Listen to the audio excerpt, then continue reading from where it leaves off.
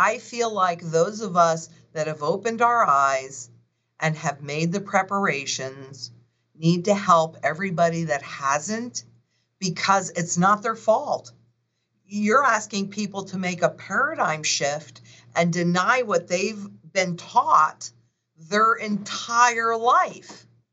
So for me, it's almost more important to talk to people of different mind, but in baby steps, because you cannot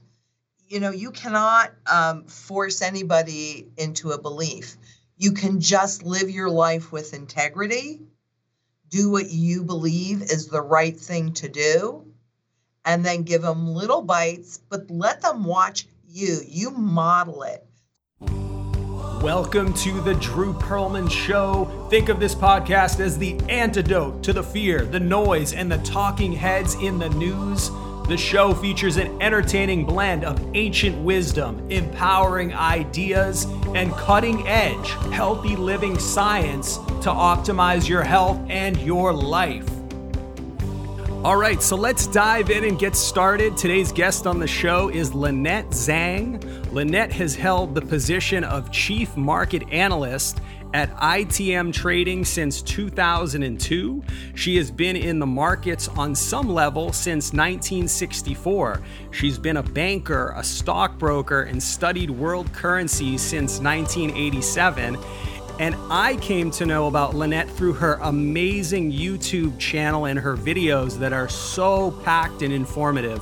And I'm sure we'll get more into that too, but she does such a great job. Lynette, welcome to the show. I'm very excited to be here, Drew. Thank you so much for having me. Oh, it's such a huge honor. Lynette, I just wanted to start, when I was researching your background, I mean, you've done so many different things, from banker and stockbroker, as I said before, now to the world of physical precious metals at ITM Trading.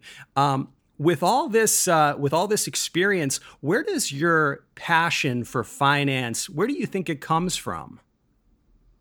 Well, quite honestly, Drew, I have been groomed for this moment in time.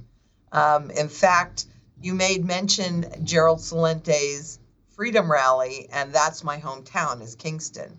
And so really, I have just been guided to do it my whole life on all different levels. Again, you said since 1964. Well, my uncle was a major antique dealer back east in Kingston. And so he really got me started and taught me how tangibles move and when to buy and when to sell and the whole 9 yards. But one day my parents and I were up in his house, and he said, "Come here, I want to show you something." And he took us in a back bedroom. And then he said, "If anything should happen to me, Aunt Bertie will be well taken care of for the rest of her life." And when I turned around to look at what he was referring to, there were 2 huge floor safes packed with gold. Now, you have to keep in mind that this was 1964. So it was illegal to own more than 5 ounces of gold in any other form than the way he was holding them, because these were all pre-1933 coins that he would buy when he would go into, family homes, and they would have this, and he would buy it at probably somewhere around $35 an ounce, because gold was fixed at $35 an ounce back then.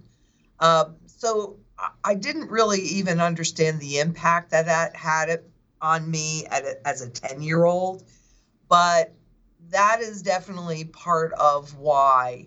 And then because my father was kind of like a bigger fish in a small pond, that's how I started in banking, and I liked it. And I didn't really have a whole lot of options when I went to college, because I wanted to go to Elsa Williams School of Art. And my parents really? said no. Yes. I am definitely an artist, but I didn't know that then either. But yes, really. And so that's why I went and studied business finance, because they wouldn't let me go and study art. What just out of curiosity, what form of art, what are you most passionate about with art forms?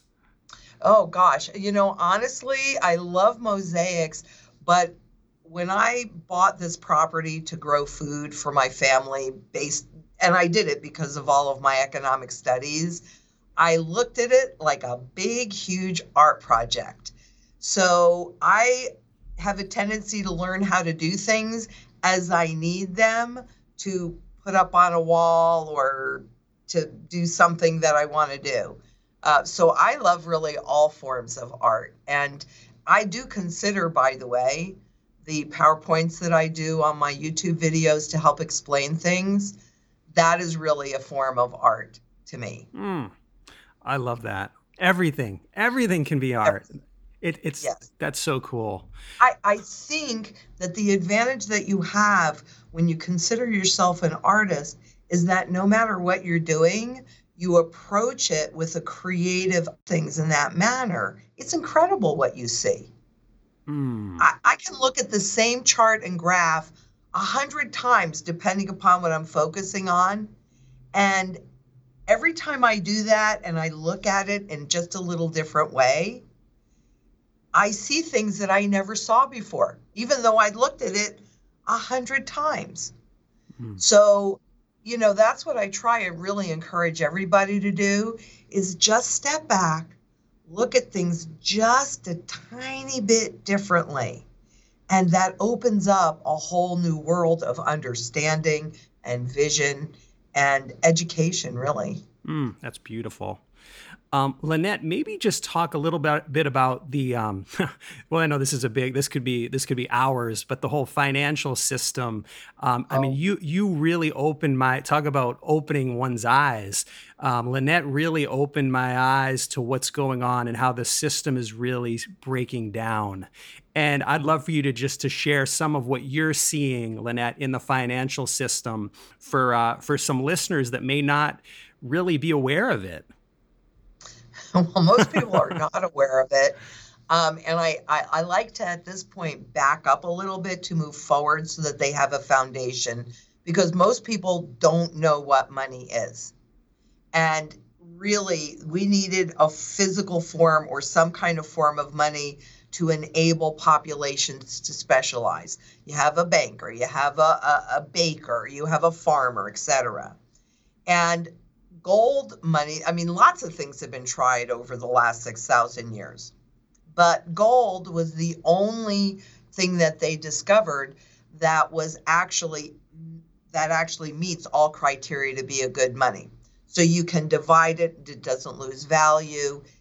You can save it and it holds its value over time, many other things. Plus, it is a savings and labor-based monetary system. But governments and bankers don't like that because they're about taxing and spending.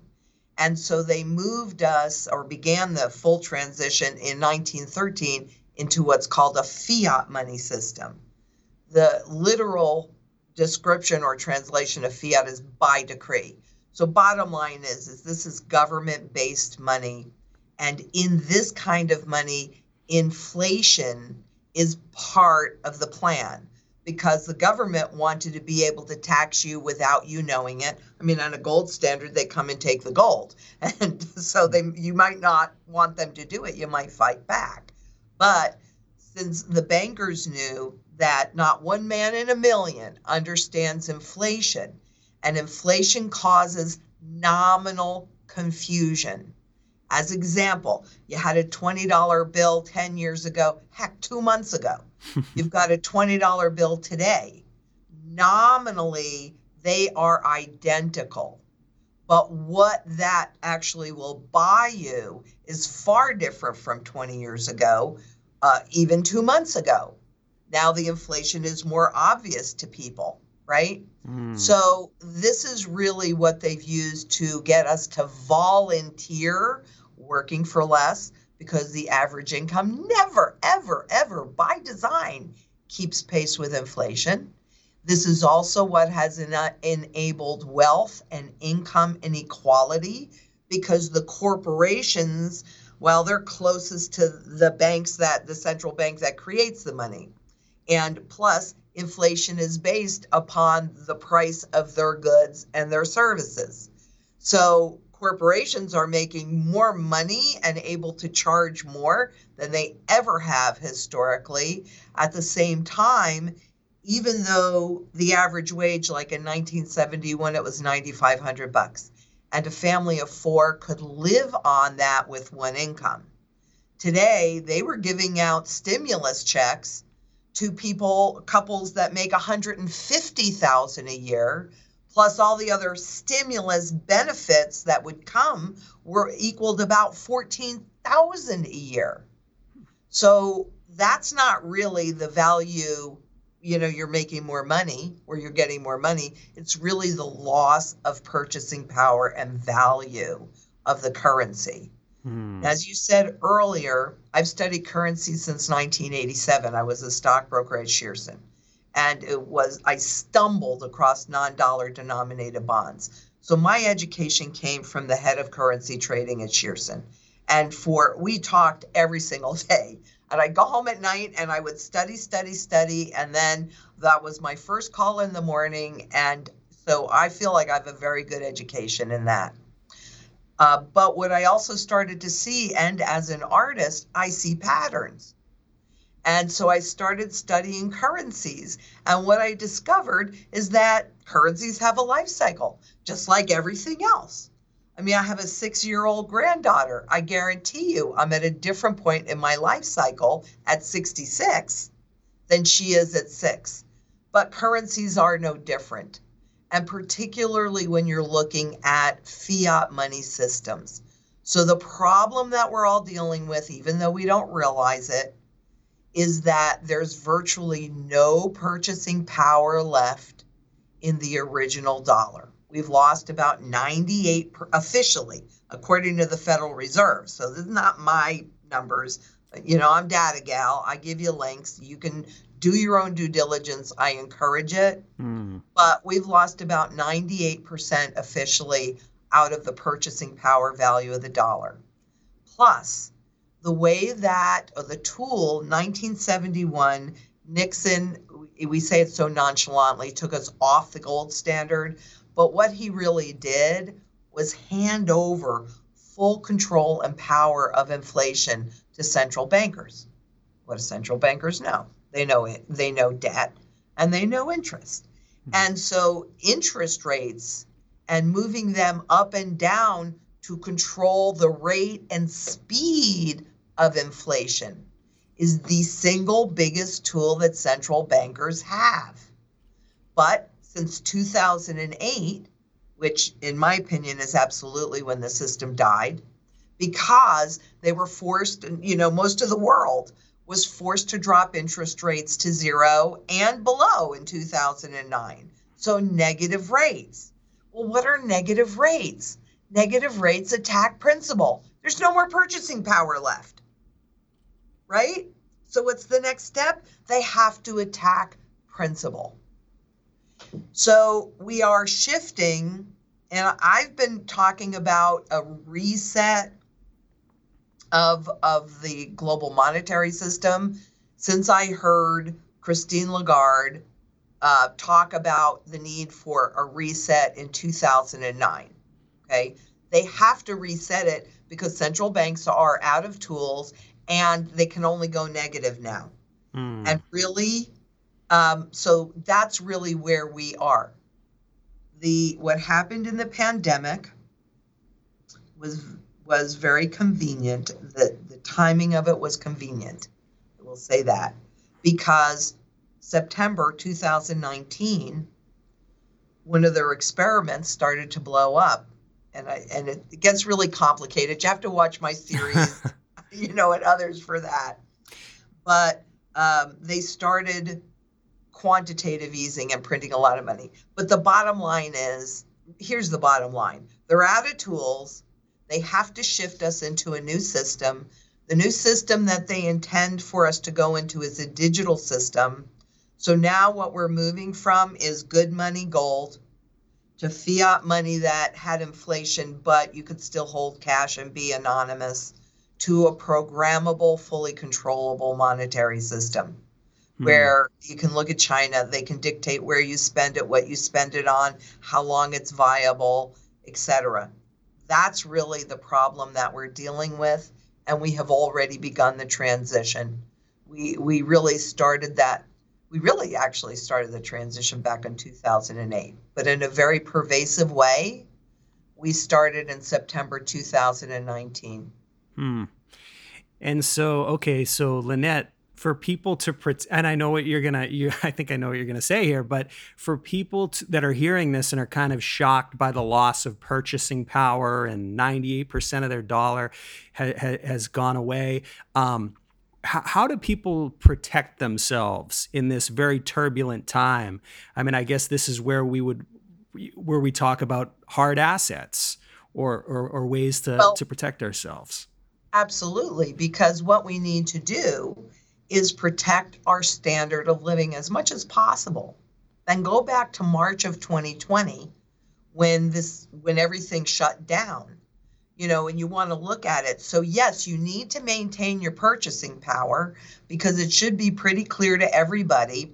Inflation really just destroys the purchasing power of the currency, right? And it should be pretty clear to everybody that central banks are bent on destroying the last little bit of purchasing power in there. So you need real money gold. And I know this is just audio, but you need real money gold. And if you stop and think about it, a 1 ounce gold piece has a $20 face value.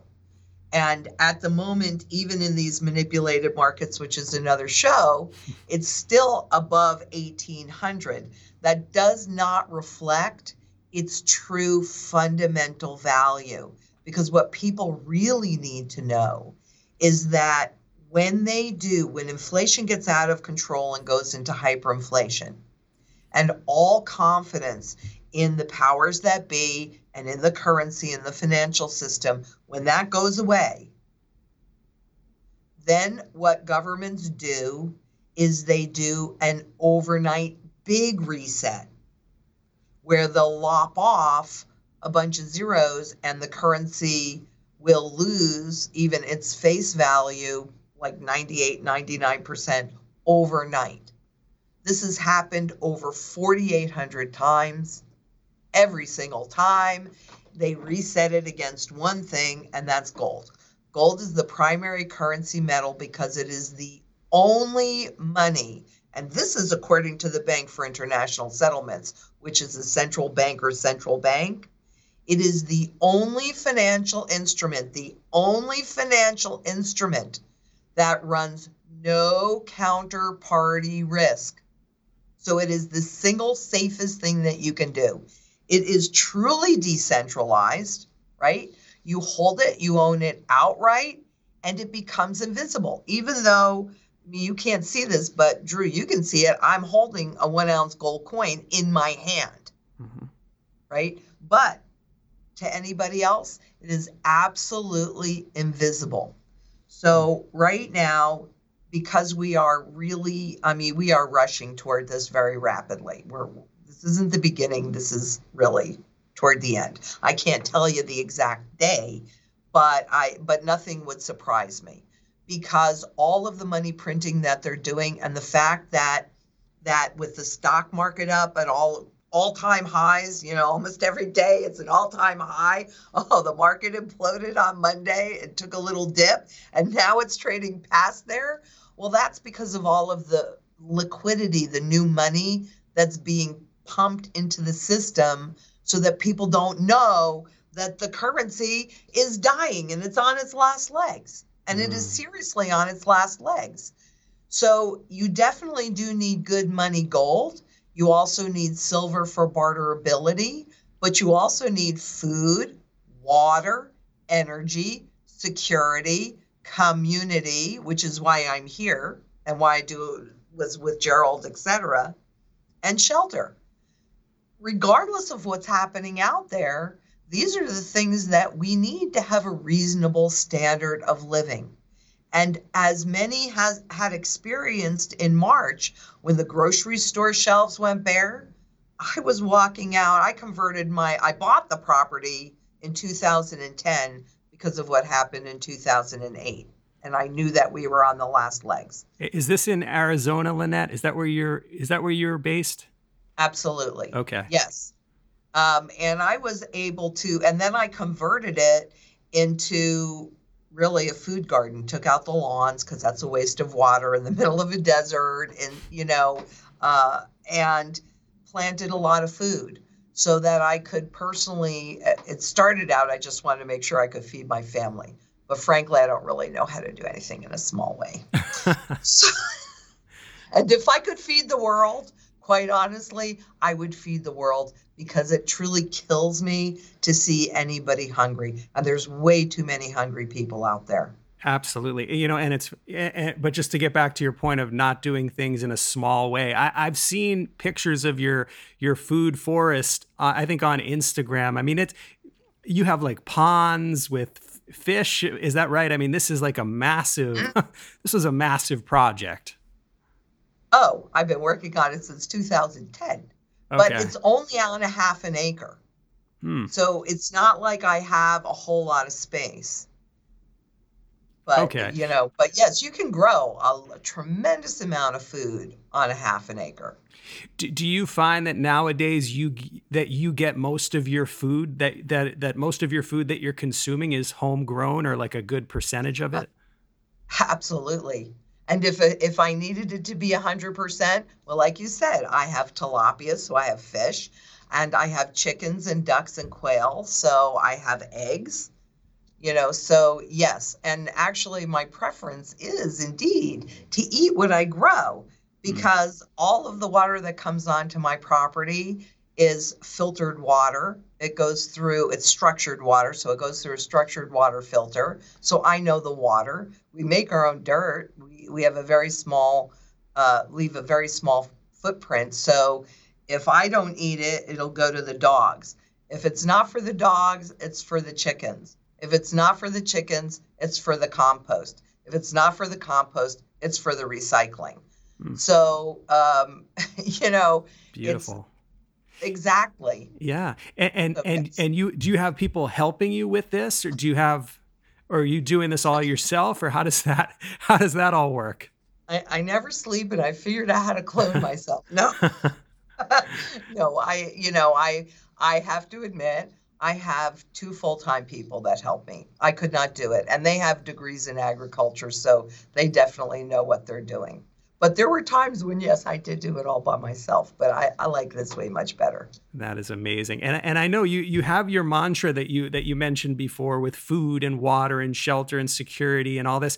And I know you always bring it back to community, because community is like that key ingredient. And, when I mentioned to Lynette that I was at the Freedom Rally that she was speaking at, and just this, we've all, for the past year and a half, many of us, we've been in our homes, we've been isolated.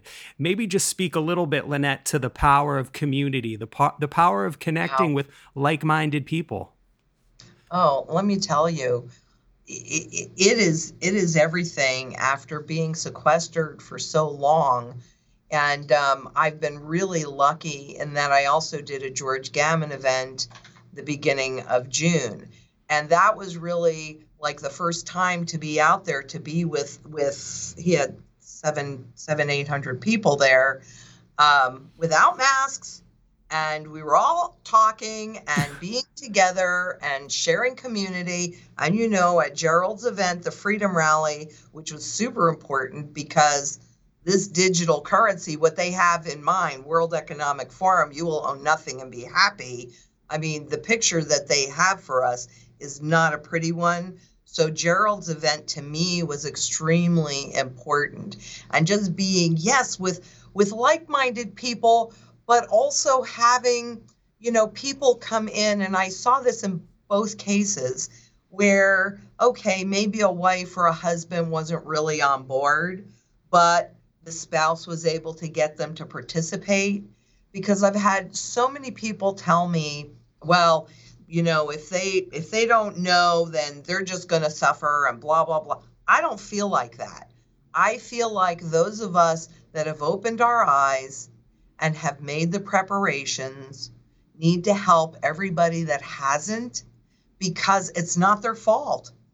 You're asking people to make a paradigm shift and deny what they've been taught their entire life. So for me, it's almost more important to talk to people of different mind, but in baby steps, because you cannot force anybody into a belief. You can just live your life with integrity, do what you believe is the right thing to do, and then give them little bites, but let them watch you. You model it. So, I was talking to my 8-year-old grandson the other day. He asked me, so Goog, he calls me Googie. That's Okay. my grandma name. So Goog, what do you think about the economy? He's 8. So I tried to give him a really simple answer. And at the end of it, he goes, yeah, well, I didn't really understand a lot of what you said, but okay. He's 8.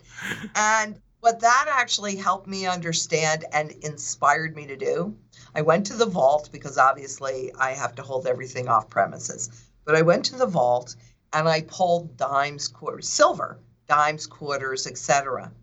And he's not going to help me because he won't go on camera.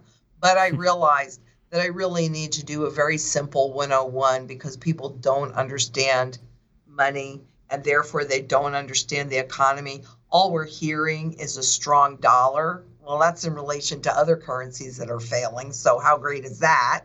Mm-hmm. And how strong, look at how great the economy is growing.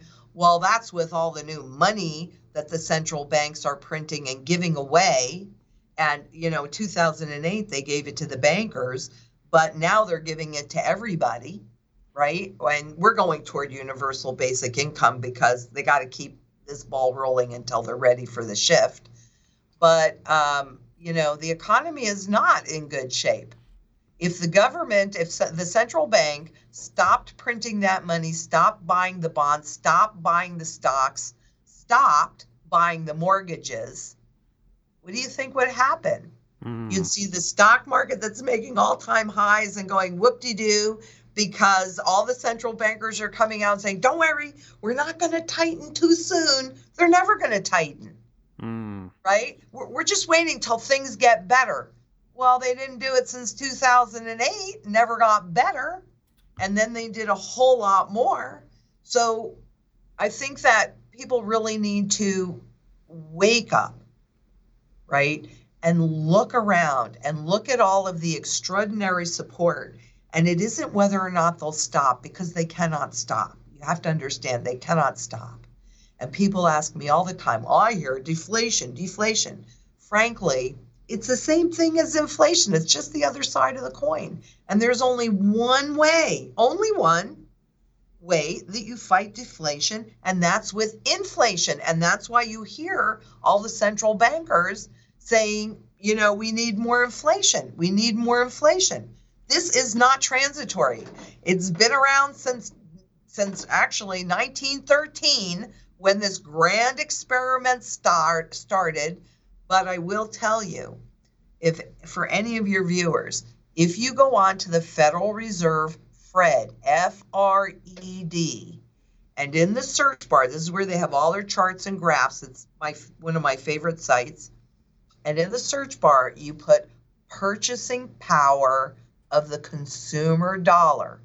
It'll take you back to 1913, but what I really want you to do is, and you'll see, you can put dates in.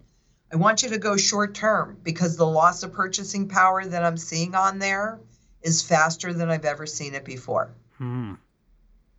Wow. Exactly. Scary. That is, well, if you're not prepared. If you're not prepared, right. And I'll say this, ignorance does not make you immune. It just leaves you vulnerable. Absolutely. I mean, and that's why I think your work is so critical, because it's education, like you're doing with your grandson. I mean, we need to educate the people. And that's what, because like I said, until I started watching your videos, you just kind of assume, well, these bankers, these Federal Reserve people, they know what they're doing, but no, they don't know what they're doing. And it's like the emperor has no clothes when you really get, close to it, as you've been studying this for so many years. I mean, you see it. Ever. Yes, absolutely. Yes. And that's why, but it's not just one thing. It's not just gold and silver. what that also does, because there's also opportunity and change, right? Yeah. So you want to be in the right place at the right time with the right asset. If everything you have, like your stock market, look, the last time I checked, 10 gazillion times zero was still zero. So if it looks like you've got a lot of dollars, but you can't do anything with them, what good are they? They're worth nothing. And that's what the gold and the silver prevents, right? It protects you from that. Even the Bank for International Settlements, they tell us, I mean, it's in documentation, but they tell us that gold has been proven to protect people in a crisis. It's the best crisis material that you can have. Flight to safety, treasury bonds. What are bonds? Bonds are debt. Is debt really good? Debt can make you seem like you're doing well, but you need to be able to pay that debt off. Absolutely. And if you can't, you're a debt slave. Absolutely. You know, one of my earlier guests, Lynette, he studied Chinese culture and all these different things. And he said the word crisis I guess when you translate it in Chinese, it's opportunity blowing on a dangerous wind. And that whole idea of what you just said is that, yes, we're in the middle of a crisis, but if you know how to play it, there is opportunity there, which is very interesting. Oh, yeah, because that's where those patterns come in. You know, it's not just the pattern of the life cycle. You know, that's pretty clear, actually. You can see it in the loss of purchasing power. It's also the pattern in the opportunities because, as example, I mean, maybe some of your listeners don't think that real estate is overvalued or the stock market is overvalued, but they are. The highest levels in history with the lowest earnings, right? So they're severely overvalued. In the meantime, a rising gold price is an indication of a failing currency. So it has benefited the powers that be and they openly admit to suppressing it, frankly, all the time, right? So it's kind of like holding your hand on a spring. When you remove that hand, the spring is going to shoot up. And that's what happens when they do the reset. Okay, so now in fact, this is a study I'm probably going to come out, and I committed to it on air yesterday, so I got to do it. Yeah, I saw that episode. I know what you're going to say because I watched that one, but okay, go ahead. Well, because the last time I did this study was probably 18 years ago, and I wasn't as good at saving stuff then as I am today. So I'm going to redo this study, taking a look at, I've already done one on how gold and silver does during resets. So anybody can go and look at that. It's in our archives on the ITM trading website. But now I'm going to do it on, because in my studies, I discovered that on average, so I'm putting my neck on the line here, so it might be a little different by the time I dig back into it, but 25 ounces of gold or the equivalent would buy an entire city block, buildings and all. And it's really simple. I mean, the math is really simple. You've got something that's overvalued that's going to go to an undervalued level, and you've got something that's undervalued that's going to go to an overvalued level. Now, if you own what's going to that level and you understand the patterns, and we're going to look for what's called the cup formation, so we'll know when the powers that be, the 1%ers, start accumulating a severely undervalued asset and severely undervalued asset, then you simply take the gains from one, put it into the other, and you have the opportunity to come out the other side of this in even a better condition, maybe, than you went in, but you certainly would then be part of what the World Economic Forum is saying is, because wealth never disappears, it just shifts location. So if everybody else is going to own nothing and be happy and have to rent everything, I'd rather be an owner. I don't want to be a renter. Absolutely. There's the opportunity, not rocket science. It's actually pretty simple. Okay. That's great, Lynette. A few final questions that I have that I ask most of the people on the show. Lynette, for if someone's watching the show and they're feeling a little helpless and hopeless, I one of the things I love about you is just you have a huge heart and you share it, on your show and with your stories that you tell. But if someone's listening, they're feeling a little hopeless and helpless. If they were with you, what might you tell them? Well, I would tell them that they needed to basically change that attitude because there is always hope. Even though I know all this nasty, ugly stuff and it's where I live most of my life, there is hope. That's the importance of community, because in a community, you have a variety of people with a variety of skill sets and understandings that can come together to make the whole better.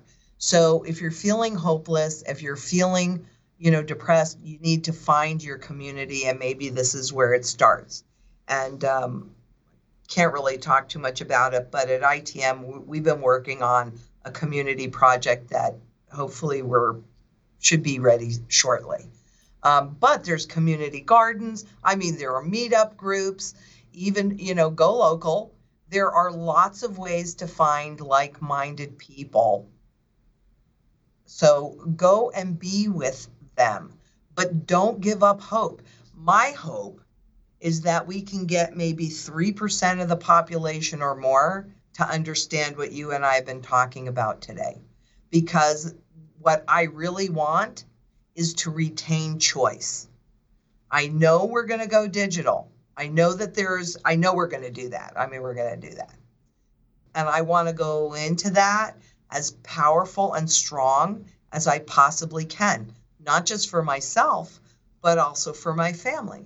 Just like March 2020, I was able to share. I was able to give people that didn't have toilet paper. I was able to give people that didn't have food. I was able to share. And so if you go into something really powerfully, and if you become part of a community, that in itself can then expand. So I'd say don't give up hope. I have a lot of hope. Beautiful. Lynette, what are some of the daily practices that you do every day to help keep you more grounded, centered, and peaceful?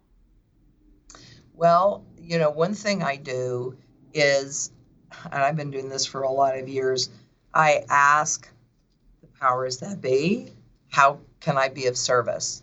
Because I am quite clear. I wasn't always quite clear, but life has a tendency to teach you things.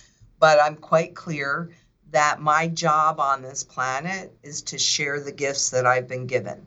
And that's why I said I've been very guided to have gone through the experiences that I have. Not all of them pleasant, Lord knows, but so that I can share. I also have my ponds and I have my animals. I have a crystal garden that I should sit in more. And my bug out house, I'm going up there this weekend by myself and my dogs. And that's really spiritual up there. So I feel very connected, actually, but I don't know that I have lots of rituals. Okay. But I might, except other than how can I be of service? That's wonderful. This is a question that I like to ask right now is, in your eyes, Lynette, what does it mean to be a human being? And I know this is like such a big question, but I just feel the need to ask it because I feel like we're so far away from what it is. But in your eyes, what does it mean to be human? I think you kind of said it before, and that's your heart. That's something that humans have that machines do not have.